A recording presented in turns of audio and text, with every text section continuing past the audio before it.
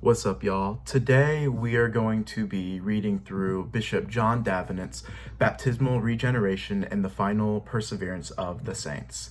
This is a short letter which is written by John Davenant. He was a prominent 17th century Reformed bishop in the Church of England. He was a bishop of Salisbury. And the purpose of me recording this is because I just wanted to put the letter into an audible format for those who would prefer to listen rather than to read it, because many of us, we will have time to read. We will have time to sit down and kick open a book or look at our computer and read. However, there are a lot of people out there who don't have as much time, so they will instead listen to audiobooks and things like that. So I wanted to make this accessible for people like that. Or sometimes what I like to do is I like to listen to podcasts or audiobooks and things like that while I'm driving.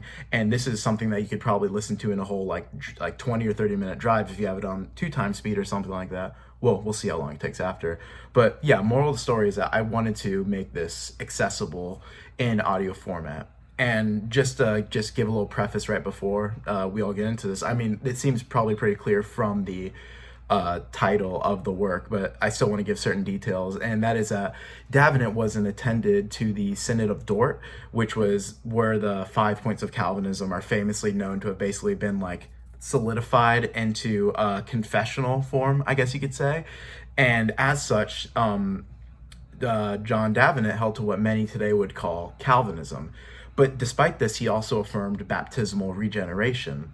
And this is controversial because many believe that the Reformed idea of the perseverance of the saints would itself negate baptismal regeneration, because there are many people who are baptized, especially infants, who later on go to fall away from the faith. So if that's the case, if infants are regenerated but they fall away, that, perseverance of the saints can't hold up with this.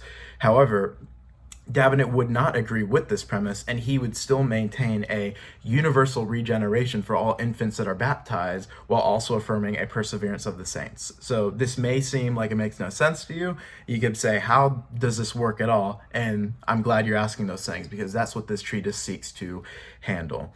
Now, this is just, again, it's primarily a task I want to do because it is a really informative treatise. Davenant goes not only through scripture, but through a lot of the fathers. He's a very good patristic scholar. So I wanted to just give this all to you guys so you could sit back, relax, and enjoy while either your kids are yelling at you, or if you just are lazy and don't feel like reading. And we all have those days. Sometimes you just don't feel like it, but you're feeling like listening. So also, I'm not a professional by any means. I'm a 20-year-old guy who just moved back home with my parents. So because of that, you might hear some noise.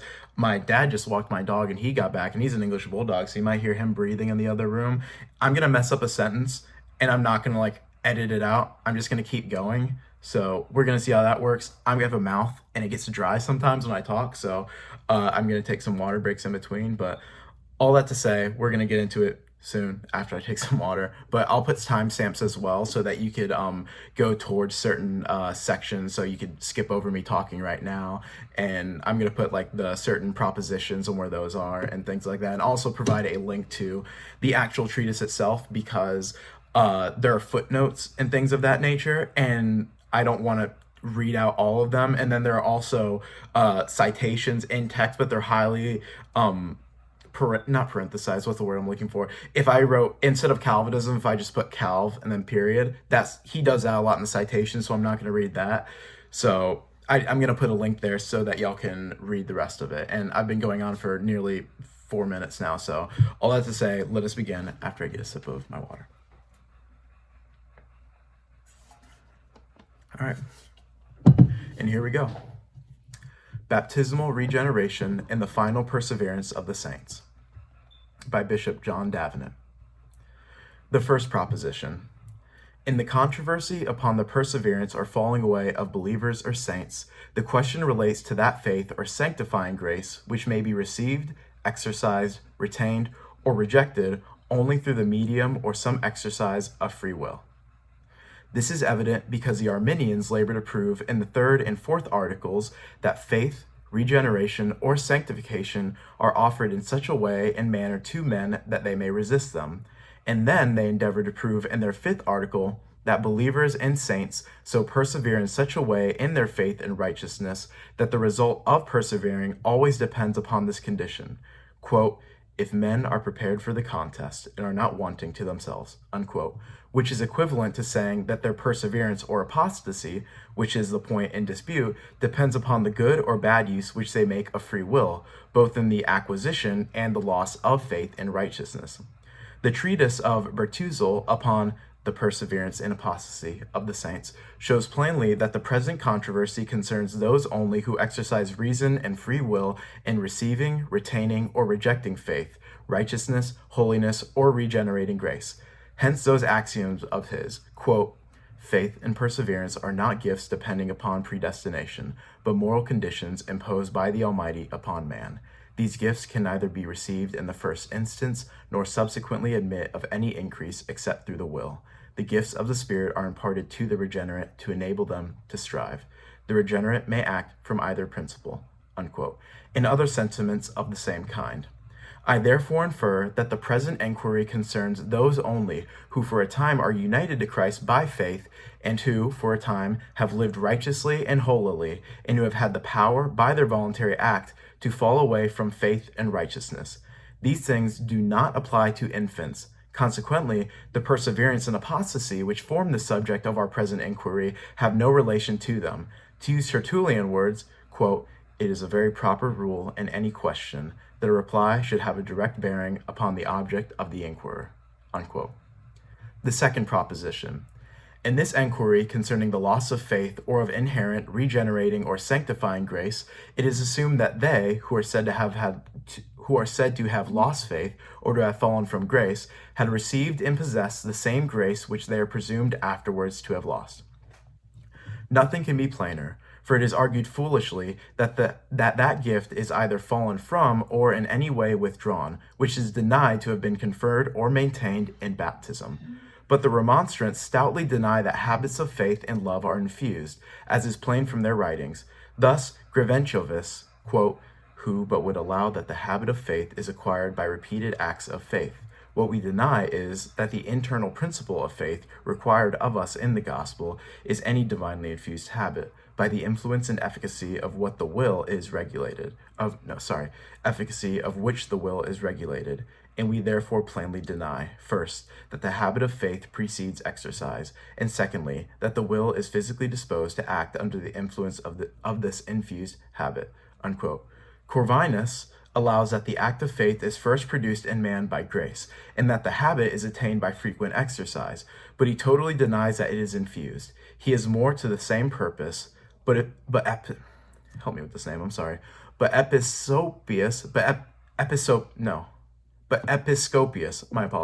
Episcopius speaks more plainly than all the rest. Quote, the effect or object of baptism is not any actual grant of grace, but merely a signification of divine grace and of our profession, unquote. And in his 15th disputation, page 44, he says that a habit of faith cannot be infused. This is a new fancy of the scholastic writers. Since then, it would appear that acts of faith, of love, and righteousness cannot be found in infants, and the Arminians altogether deny infused or inherent habits. What possible ground can they have for proving the loss of faith in infants, whom at the same time they deny ever to have received it in baptism? And after baptism, they do not make it clear that they who perish ever received it. The author here quoted alludes to the statements of Aristotle and other ethical writers after him concerning the generation of habits by reiterated acts. The third proposition. The papal writers do not acknowledge as an article of faith that habits of faith or love are imparted to infants in baptism, nor do they teach as an article of faith that any are made holy formally by inherent habitual righteousness and holiness.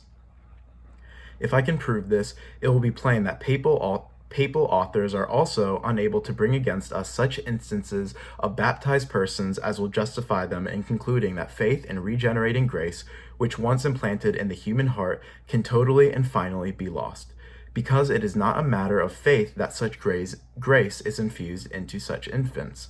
That the opinion which maintains that grace and other virtues are infused into infants at baptism was not received by some of the ancient schoolmen, Bonaventura, Aquinas, and Gerson admit.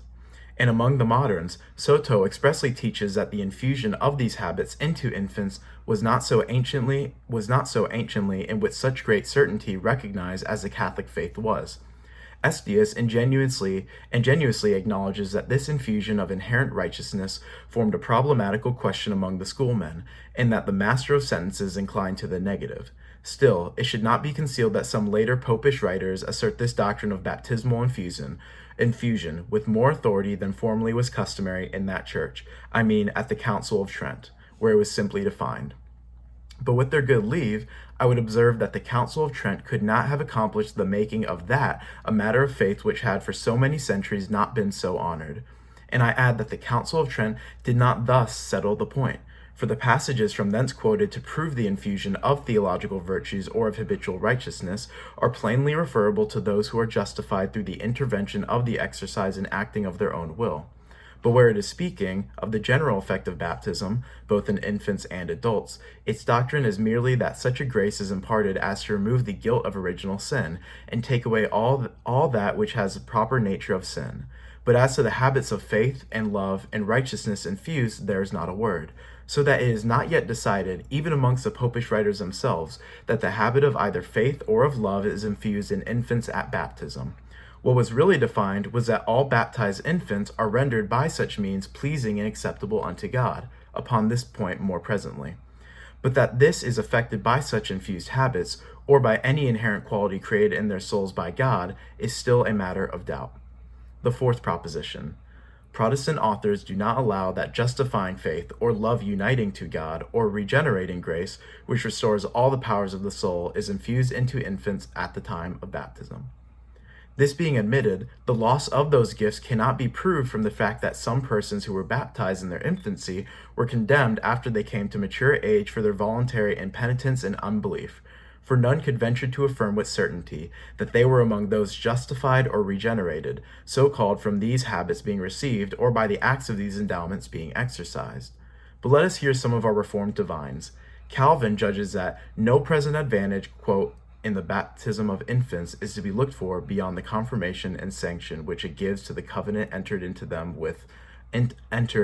with them by God, unquote. But with regard to faith in that renewal of the Spirit which consists in a new creation, or the restoration of all the faculties by the bestowal of inherent righteousness or holiness, that, he considers, will follow afterwards at such a time as God shall see fit. But should any elect infants, or this is a quote from Calvin, but should any, quote, elect infants, after having received the sign of regeneration, die before arriving at years of discretion, these he renews by the power of his Spirit in a manner incomprehensible to us, and in a way which he alone can accomplish, unquote. That the ancient schoolmen also were of this opinion, I gather from Gerson, for, though opposed to the notion of infused habits, they yet allowed, quote, if the soul of a baptized infant leave the body immediately after baptism, that God, in the very moment of separation, infused faith and the other virtues into it, unquote. Beza agrees with Calvin, quote, the power of the Spirit, says he, abolishing the old man, does not commence from the very moment of baptism, but when faith begins, unquote. We think it to be absurd to say that, quote, infants are renewed before they can become acquainted with and apprehend Christ by faith, unquote. Bucer acknowledges that infants, as far as they are capable, quote, become partakers of the divine goodness in baptism, unquote. But that they have faith and love he denies, although they may be marked by the Spirit of God for salvation, and are influenced as much as suffices for their age and state. Peter Martyr affirms, quote, that numbers may be found who have enjoyed the sacrament of baptism for a long time without any benefit, and yet afterwards being converted to God have profited much through it, unquote. Nor do I know any one of our divines who would pronounce that the regeneration which exists in the creation of qualities, which we call sanctification, the papal writer's formal justification, is produced at the very moment of baptism. Nay, they all refer this regeneration or spiritual nativity to the period of adult age, in which true and living faith is implanted in the heart of a baptized person from the immortal seed of the Word, and by the operation of the Spirit.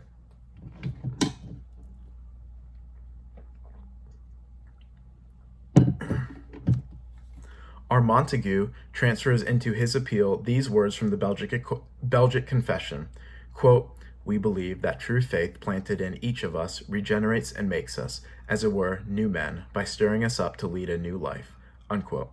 And from the French Confession, quote, we believe that we who by nature were the servants of sin through the medium of this same faith are born again to newness of life." Unquote.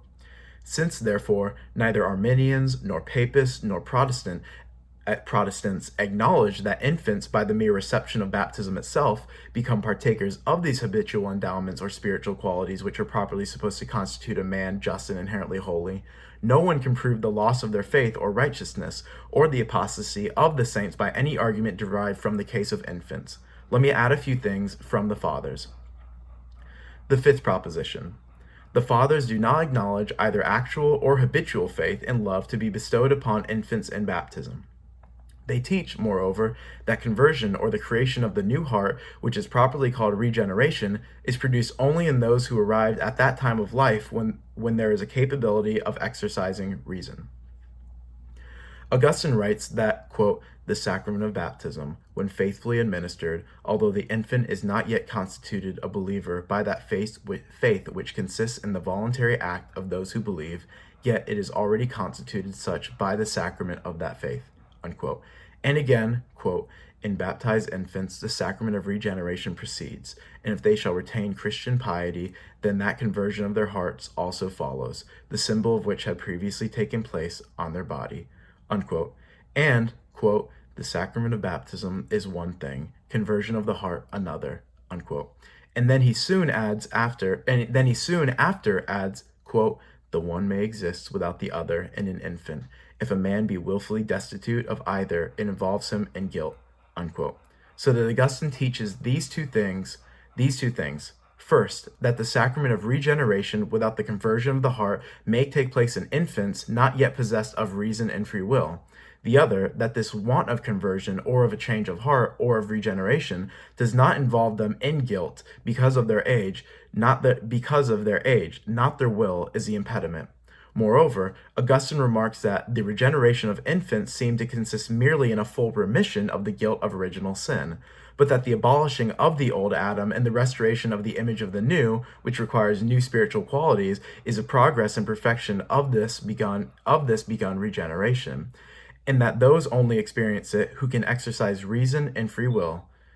Children, he says, who are altogether corrupt in consequence of the remaining corruption of their parents, being begotten in sin, escape the condemnation which is due to the old man by the sacrament of spiritual regeneration and renovation. And it claims our particular attention, and we ought to remember that only a full and perfect remission of all sin takes place in baptism, not that change takes place immediately in the character of the man himself, but that spiritual beginnings, and those who daily advance in them, produce such an internal change from what was carnally old till the whole man is renewed." Unquote. From which it appears that the sacrament of regeneration afforded to infants the first fruits or commencement of future renovation, namely a full remission and acquittal from the guilt of the old Adam, but that it does not at the same instant convey to him the very restoration of the new man to the image of Christ, consisting in righteousness and true holiness. And in his 14th book upon the Trinity, he shows, quote, that baptismal renovation is effected in an instant. But in what sense? By the remission of all sins. Unquote. And a little after, he likens baptismal regeneration by an elegant comparison to the drawing out of a weapon and fixed in the body, inasmuch as in its sin is plucked out, although tenderly. And regeneration, of which at an after period adults are capable, he compares to the cure of the wound itself, which is effected in their gradual restoration to the image of him who created them.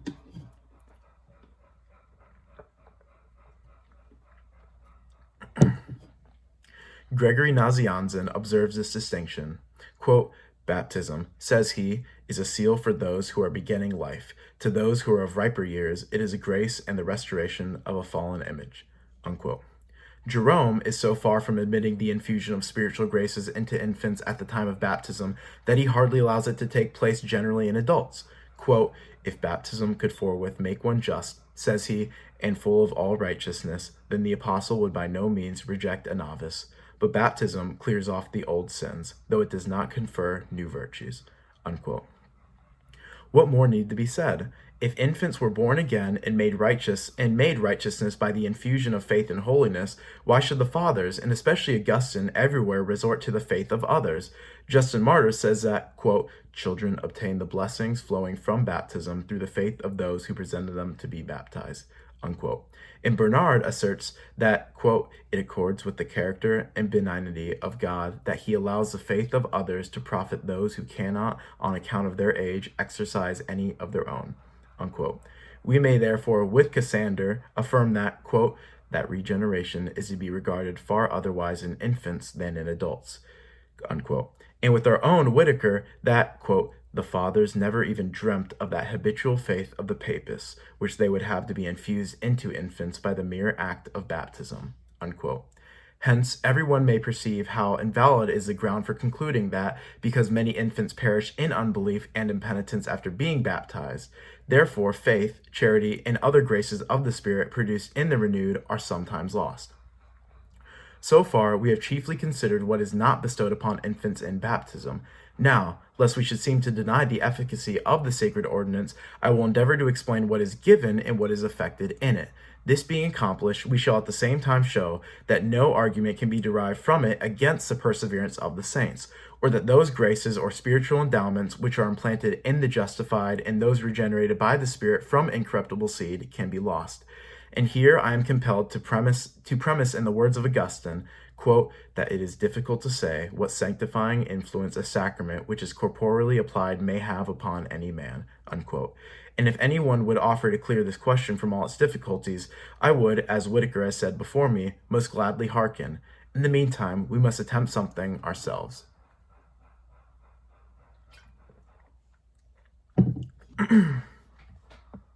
The first proposition. All baptized infants are absolved from the guilt of original sin. And indeed, this is a primary effect of it, upon which depends, as is said, their regeneration, justification, adoption, or admission into the kingdom of heaven. For, to use Augustine's words, quote, neither sound faith nor sound doctrine will consider anyone who has come to Christ by baptism excluded from the benefit of the remission of sins, unquote. And the council at Milevis judged that, quote, infants are therefore baptized for the remission of sins, that what has been contracted by generation may be washed away in regeneration, unquote. Not that any distinction is there admitted between the elect and the non-elect as to their participation of this effect, and hence in the synodical epistles of the exiles of Sardinia it is observed, quote, Esau, after he had received the sacrament of circumcision, was free from the guilt of original sin, unquote. Prosper also allows as much in his replies to the Capitula of the Gauls, and the council at Valence is most decidedly of the same opinion. Both Papist and Protestant theologians support this doctrine of the Fathers. Bonaventure writes, quote, infants receive the matter of the sacrament, which is the remission of original sin, unquote. And if no one is as so hardly as to venture on this task, what shall we think of those professed Christians who withhold, or of others who try to persuade parents to withhold their children from baptism from being placed under the care of the covenant-keeping God? The master of the sentences affirms that, quote, all infants are partakers both of the sacrament and its benefits in being cleansed from original sin, unquote. The 27th article of our own church and the form of baptism maintain the same opinion, nor do I see any reason why we should confine this benefit to the elect alone, as according to Lombard, some have done and some do now, as far as I can understand their writings. They entertain doubts on this point because they think it inconsistent that anyone should be supposed in any sense at any time to be ordained unto eternal life who is not predestined infallibly to attain it. But this is not of such great importance, for it is certain as to fallen angels and Adam in a state of innocence, it has been considered that they were sufficiently ordained to eternal life, in a certain manner and by a certain rational sign, although they were not infallibly predestined to obtain this either by that ordination or through that sign. A temporary ordination, therefore, unto life by the remission of original sin in infants may be mentioned without the benefit of election, which infallibly destines and leads to eternal life. We may the more readily admit this, if we consider that there is a certain ordination unto death against the elect themselves, in respect of their present condition, as in the case of Paul, when he was a blasphemer and did not know Christ, or David, when he had committed adultery and had not repented of it, though in the meantime their election to eternal life stands firm.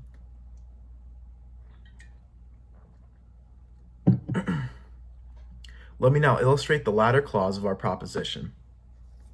I have said that the remission of original sin as it respects infants, is the primary effect of baptism, and that other blessings follow from it and are as a result. For, number one, that they are said to be justified in baptism springs from this remission of original sin.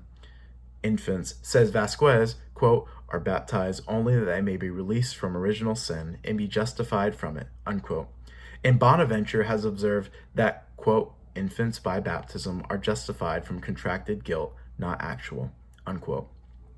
The justification of infants does not differ, therefore, in reality from the expiation or remission of original sin, since actual sin is not found in the infants from which they should be justified. In what some papists maintain, that justification of infants cannot be sustained with infused or inherent righteousness, that notion they are compelled to maintain from having decided that the formal cause of justification is always something in the justified person which makes him worthy of heaven or of eternal life. However, it is not to be expected that we who have expressed our abhorrence of this doctrine in the controversy about the justification of adults should adopt it in the case of infants. Number 2. Moreover, the opinion that infants are regenerated in baptism, that also depends upon this remission of original sin, that it is almost impossible to distinguish between them. As Augustine asserts, quote, renewal in baptism is from the remission of all sins, unquote.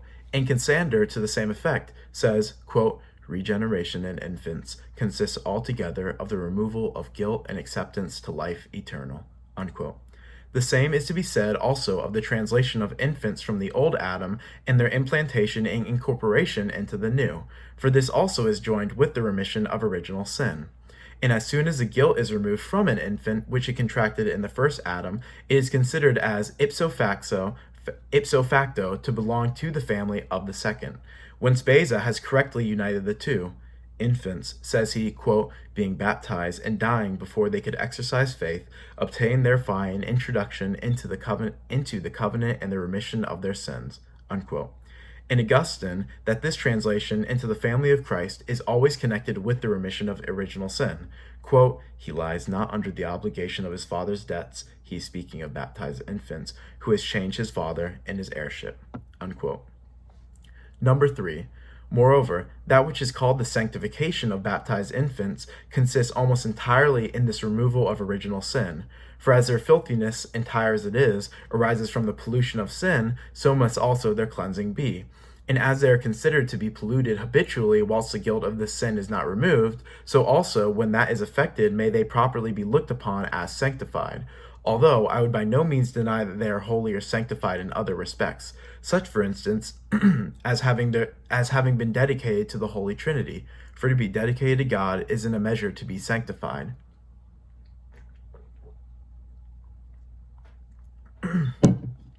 Their having been sprinkled in baptism with the most holy blood of Christ to obtain the remission of indwelling sin. Their having the Holy Spirit living in them, though not by faith as in an adult person, but in a secret way and unknown to us. For as Augustine says, quote, the Holy Spirit dwells in baptized infants, although they know it not, unquote. And the dwelling where so holy a guest takes up his abode must, according to its capability, be thereby sanctified.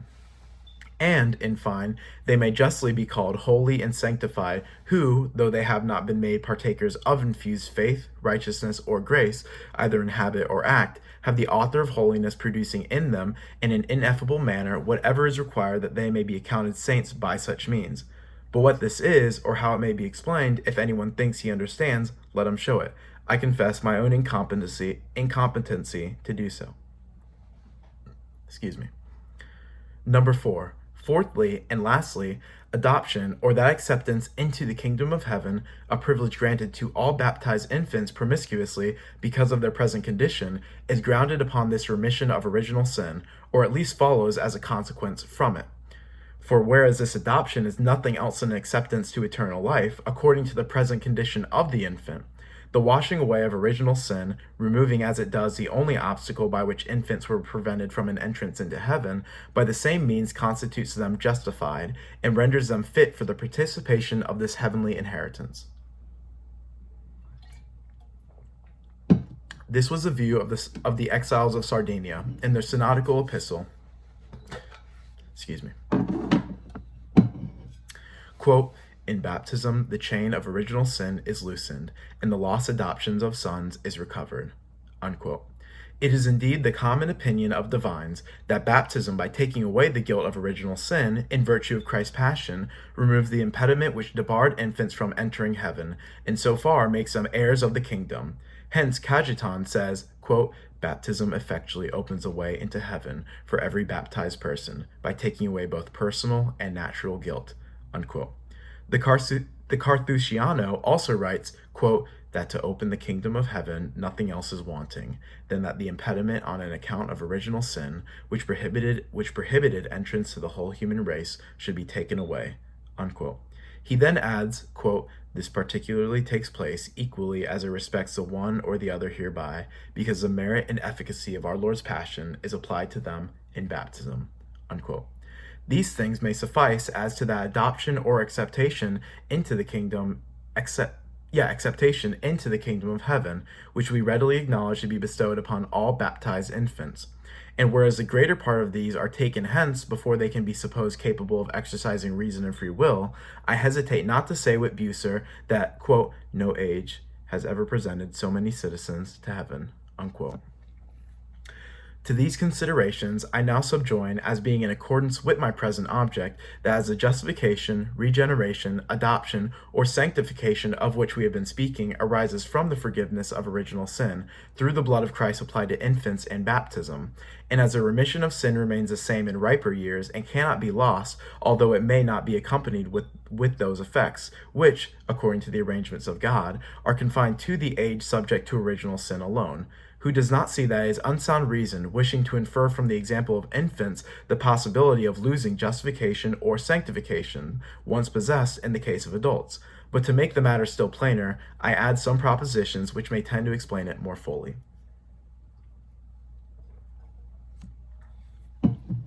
The second proposition. The justification, regeneration, and adoption which we grant to be the privilege of baptized infants is not exactly the same with that justification, regeneration, and adoption, which in the question about the perseverance of the saints, we contend can never be lost. Number 1.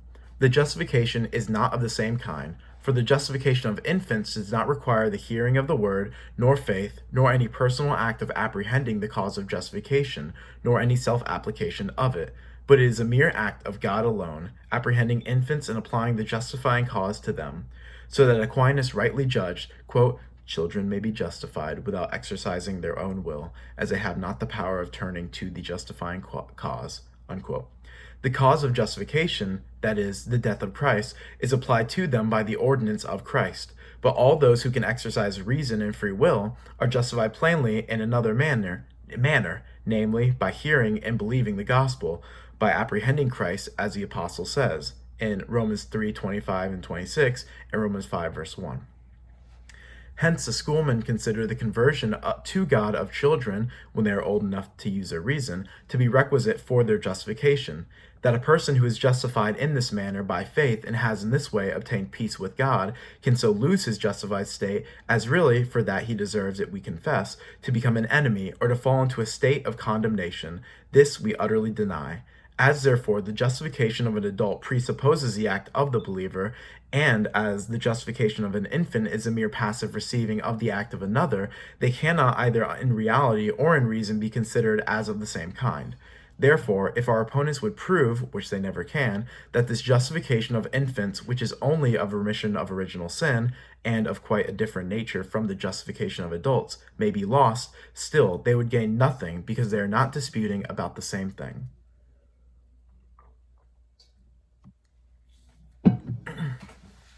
Number 2.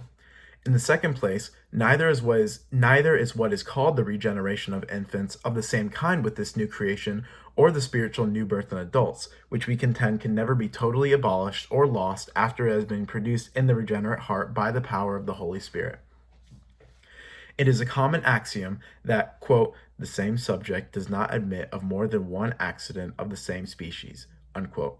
But the Christian infant who is regenerated in baptism acquires another regeneration, when as an adult he believes the gospel.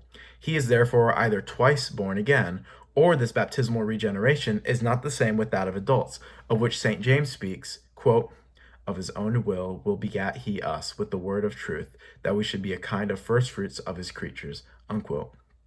And St. Peter, quote, "Ye are born again, not of corruptible seed, but of incorruptible seed, by the word of God, which liveth and abideth forever," unquote. And St. Paul, quote, "Put ye on the new man, which after God is created in righteousness and true holiness," unquote. This regeneration, which is designated by the name new creature, and by which the infusion of spiritual gifts in believers restores and repairs the image, holiness, and righteousness that we had lost, is that which we contemplate in the question concerning the perseverance of the renewed or saints. And as to the regeneration of infants, I would say the same as Augustine says of their faith, that, quote, it is not that regeneration which consists in a renewal of the will, but the sacrament of regeneration itself, which makes the infant regenerated," unquote.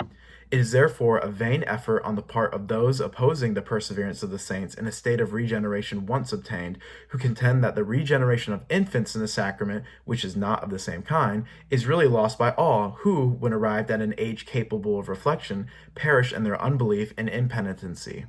For such persons do not perish because they have lost a sacramental regeneration appropriate to them, as regenerated infants, but because they were never partakers of that other regeneration by the seed of the Word and the efficacy of the Holy Spirit, which is necessary for the effectual regeneration of adults. Excuse me. Number 3. In the last place, we must say the same in speaking of the state of adoption, or of acceptance among the children of the kingdom, as we did concerning their justification and regeneration. For that adoption which we concede to all baptized infants is not precisely the same with that which we maintain in the question of the perseverance of the saints, to be perpetual and never lost. Men are therefore either misled by equivocal terms, or try to deceive others, who, from that adoption of infants conferred in baptism, argue against that adoption of adults wrought by faith, of which St. John speaks, quote, "To as many as received him, to them gave he power to become the sons of God, even to as many as believed on his name," unquote. It is the opinion of the Orthodox that this adoption is permanent and bears all who enjoy it in heaven, and this is supported by the express testimony of Holy Writ, quote, "If sons, then heirs," unquote. And these sons are they who abide in their father's house forever. That's John 8:35. Sorry, I didn't read it like that. Whatever makes for the adoption of infants in baptism, unless it is proved that those adopted by faith in the Son of God may fall away and perish, not only leaves our judgment concerning the perseverance of the saints unshaken, but does not even touch the question. That this point may appear yet clearer, we must observe that men are said to be the adopted children of God in many ways. Number 1, some are called sons as to the eternal, unchangeable, and secret purpose of God to bring them to an heavenly inheritance. Of this adoption, the apostle speaks, quote, "He hath predestined us to the adoption of sons," unquote. And St. John, when he says, quote, that Christ, quote, "died not only for the Jewish nation, but that he might gather together the sons of God," unquote. Of this adoption, St. Augustine must be understood as speaking when he says, quote, "The sons of God not yet born are predestined and cannot perish," unquote. And should anyone offer to prove that any one of these adopted sons of God may become apostate and perish, he is rather to be derided by all than refuted by one. For they undoubtedly shall reign with Christ, whom God himself has of his own good will predestinated to the kingdom. If any one of those should perish, God would be either overcome or deceived, neither of which things is possible. Number 2. They are called the sons of God, or born of God, whom on believing in his own Son, God endows with the prerogative of sons, that is, the spirit of adoption, crying in their hearts, Abba, Father, renewing and restoring them to the image of God, and at last, quote, sealing them to the day of redemption, unquote. This adoption is, so to speak, the genuine fruit of that secret one, which now, brought to light by its effect in time, testifies that eternal adoption. Of this, Rada says truly, quote, "Although God does not adopt by a new act, yet he does not by a new effect," unquote. This it is which once obtained or received, we contend can never after be either abolished or abrogated. Ambrose teaches the same, quote, "Can God the Father," says he, "withdraw those very favors which he himself bestowed and banish from his gracious and paternal affections those whom he has adopted?" Unquote. So Augustine also taught the same truth, both when he denies that, quote, any of the sons of the promise can perish, as well as when he teaches that those who shrank from their engagements were not in the number of the sons, even while they held the faith of, unquote. Even Beale himself, one of the schoolmen, when speaking of this adoption, denies that any who perish among the adopted sons of God, an opinion which he supports by this reason, that, quote, such were never predestined by the will of God to a heavenly inheritance, unquote. Protestant authors are very unanimous in thinking that none who ever attain to this adoption shall afterwards perish. Bucer affirms that those who at any time should fall from Christ had never attained the spirit of the sons, attain the spirit of sons. And in John 1 verse 12, he also affirms that, quote, no one so believes as to become a son of God, but he whom God has chosen from the beginning for this, unquote.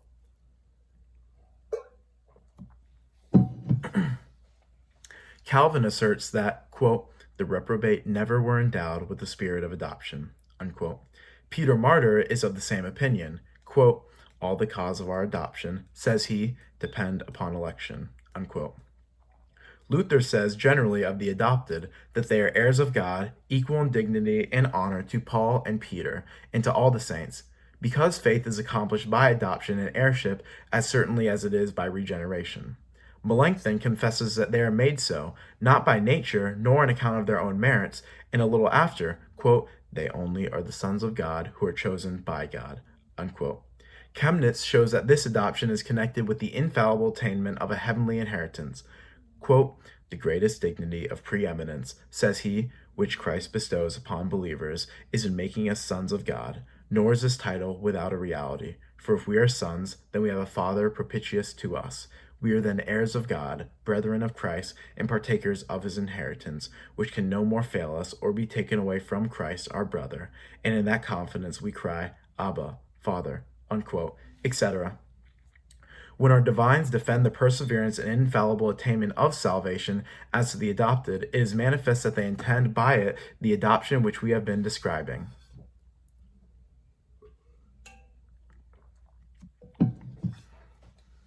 Number 3. Men are called the sons of God by an external alliance with him, or being reckoned among the visible people of God.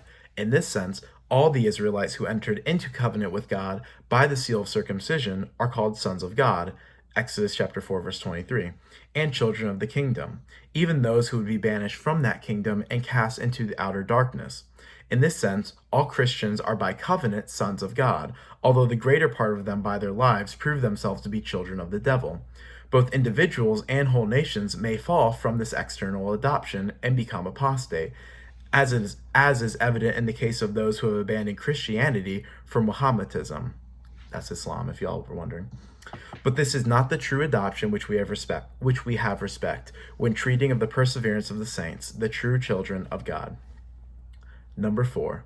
Fourthly and lastly, he is called an adopted son of God, whoever is disposed sufficiently for his present condition for the attainment of the kingdom of heaven. Although he be not predestined of God, nor sealed by the spirit of adoption for its future possession. Adam, in the state of innocence, was such an adopted son of God because he was sufficiently prepared according to his condition at that time for the attainment of life eternal. The same may be said of the non-elect angels regarded in their state of creation, and in this manner almost all baptized infants are accepted or adopted of God, because, quote, God hath willed that they should be blessed, if they remain in their present state and subsequent sins do not form an impediment, unquote. But this adoption, as you see, is limited, not that absolute, eternal, and infallible adoption founded in election, and which Aquinas confesses never fails. Nor is that a mere image of this eternal adoption, which the Holy Spirit stamps upon and seals in the hearts of believers. Those persons, therefore, prove nothing who would refute our opinion concerning the perseverance of the saints, or of the sons of God regenerated by faith, which opinion has reference only to the first and second kinds of adoptions, by the examples of those who are considered adopted, by the third and fourth kinds, and yet depart from God and from the divine covenant, and so eternally perish. For we never asserted the infallible salvation of those who are thus adopted.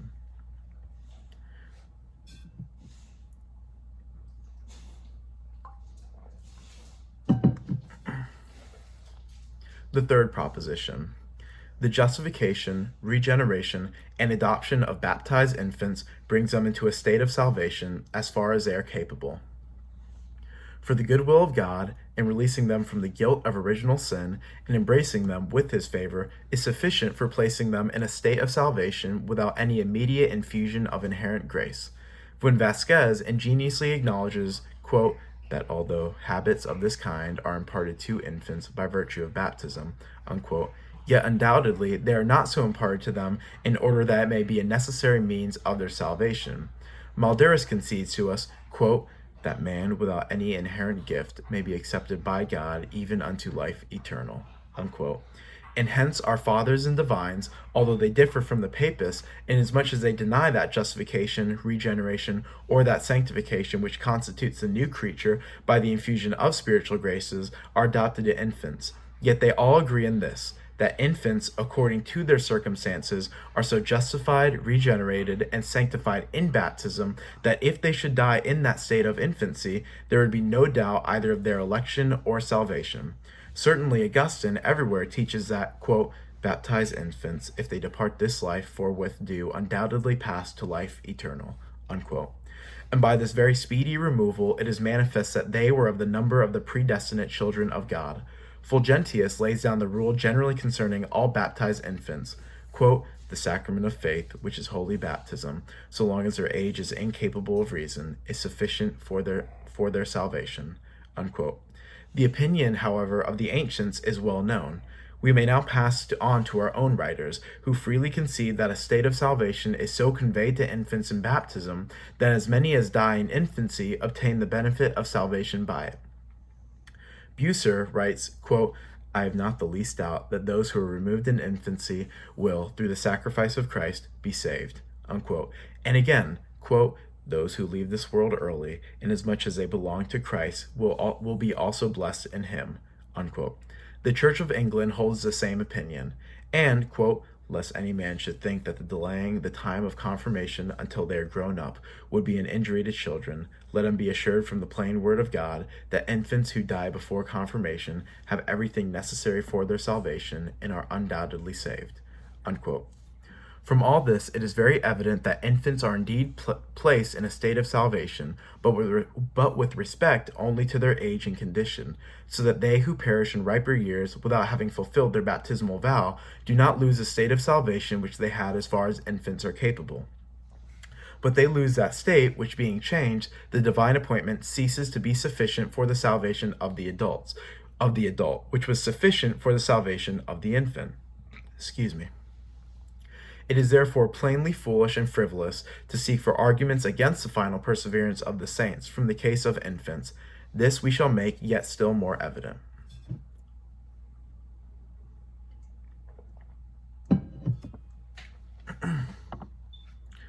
The fourth proposition.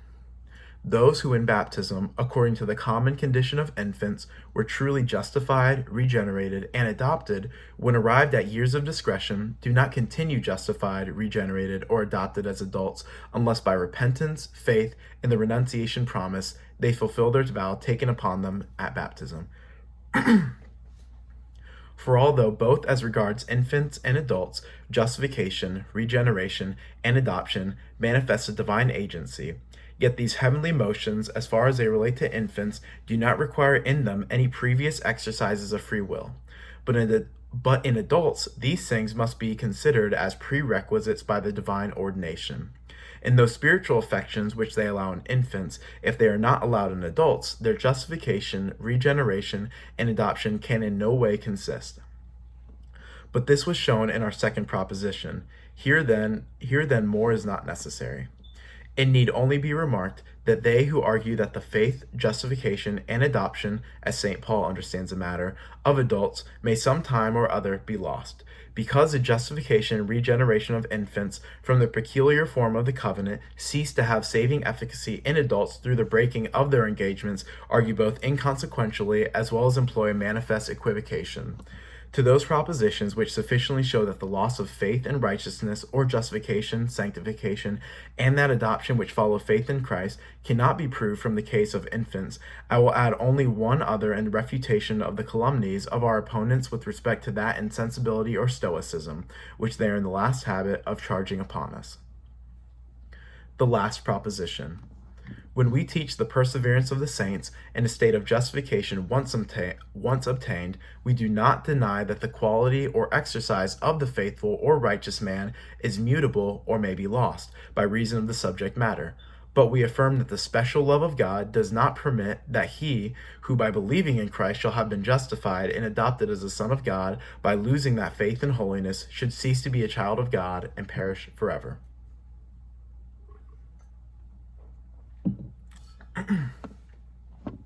For the gift of perseverance is made to those who truly believe, are adopted, and sealed with the spirit of adoption. For this very purpose, that looking to the possibility of their falling through the fickleness of their will, they may, nevertheless, by the effectual operation of divine grace, be preserved from ever actually doing so. The reason is evident, because effectual calling, which draws after it justification, sanctification, and adoption, flows from predestination. And such is the admirable operation of the Almighty in effecting the salvation of the predestinate, that he allows their will to act of its own accord, that is, contingently, and yet he himself brings about their salvation infallibly. Thus Aquinas writes, quote, "The order of predestination is certain, and yet the will produces its effect only contingently. A predestined person may perish, if his own power be considered. He cannot, if the decree be considered which he derives from God's predestination." Unquote. When, therefore, we assert that justification, sanctification, adoption, and glorification are the fruit or effect of absolute predestination, and indeed abiding, yet do not in so arguing determine that the will is compelled to believe, to abide in faith and obedience to God, but is powerfully, though at the same time sweetly inclined by God and moved to whatever act is connected with their salvation from the ordination of God, we are unjustly charged with holding a stoical necessity or fate. In this sense, fathers, schoolmen, and our own divines, nay, the sacred scriptures themselves, hold it impossible that any of the elect children of God, justified and adopted, should ever fail of salvation.